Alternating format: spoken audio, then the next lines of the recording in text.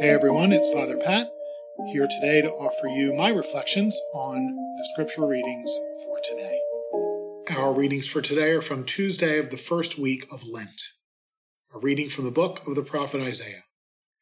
Thus says the Lord, just as from the heavens the rain and snow come down and do not return there till they have watered the earth, making it fertile and fruitful, giving seed to the one who sows and bread to the one who eats, so shall my word be that goes forth from my mouth. It shall not return to me void, but shall do my will, achieving the end for which I sent it. The word of the Lord.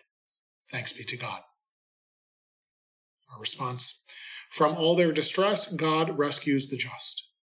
From all their distress, God rescues the just.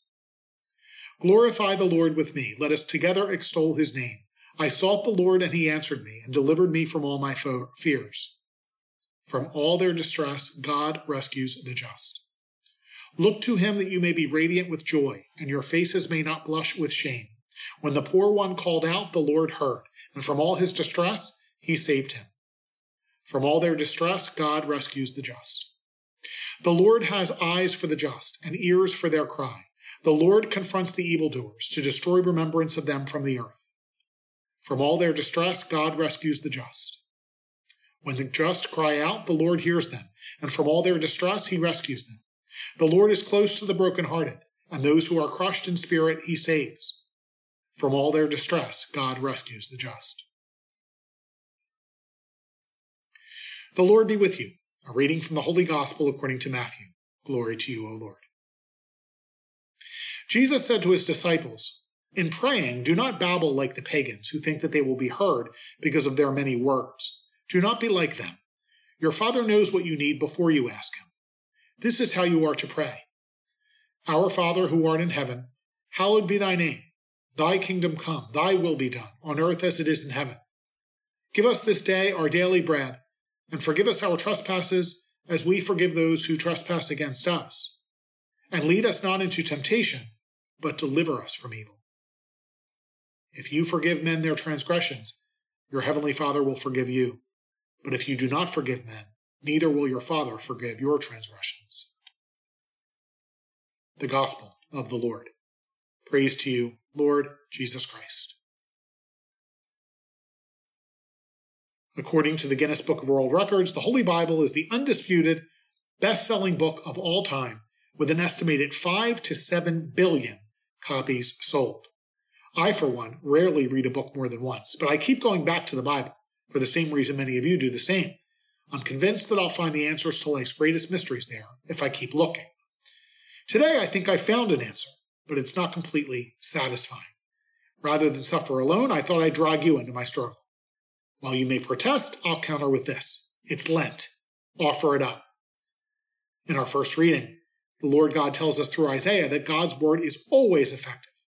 When God commands, his command becomes reality.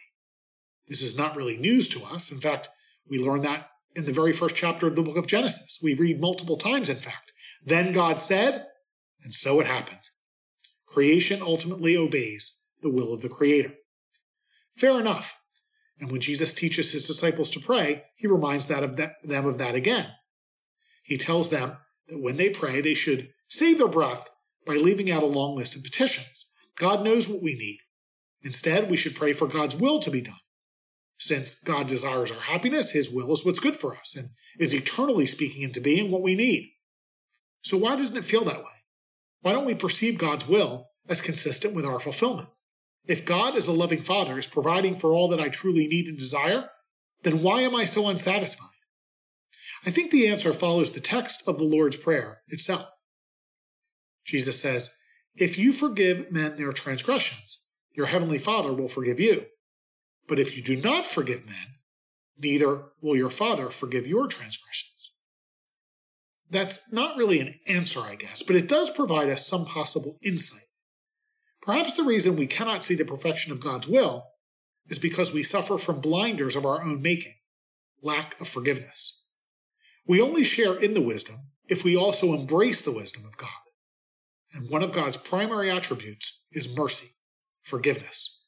And for God, that forgiveness is not tied to merit or even repentance. It is given freely and unconditionally, over and over again. Of all the petitions in the Lord's Prayer, there's only one that Jesus chooses to comment on more fully. That's not coincidental. As we read in Isaiah, "So shall my word be that goes forth from my mouth. It shall not return to me void, but shall do my will, achieving the end for which I sent it." Somewhere in there, and in Jesus' words, we find the answer to our question. May Almighty God bless you, the Father, the Son, and the Holy Spirit. Have a great day, and say a prayer for me.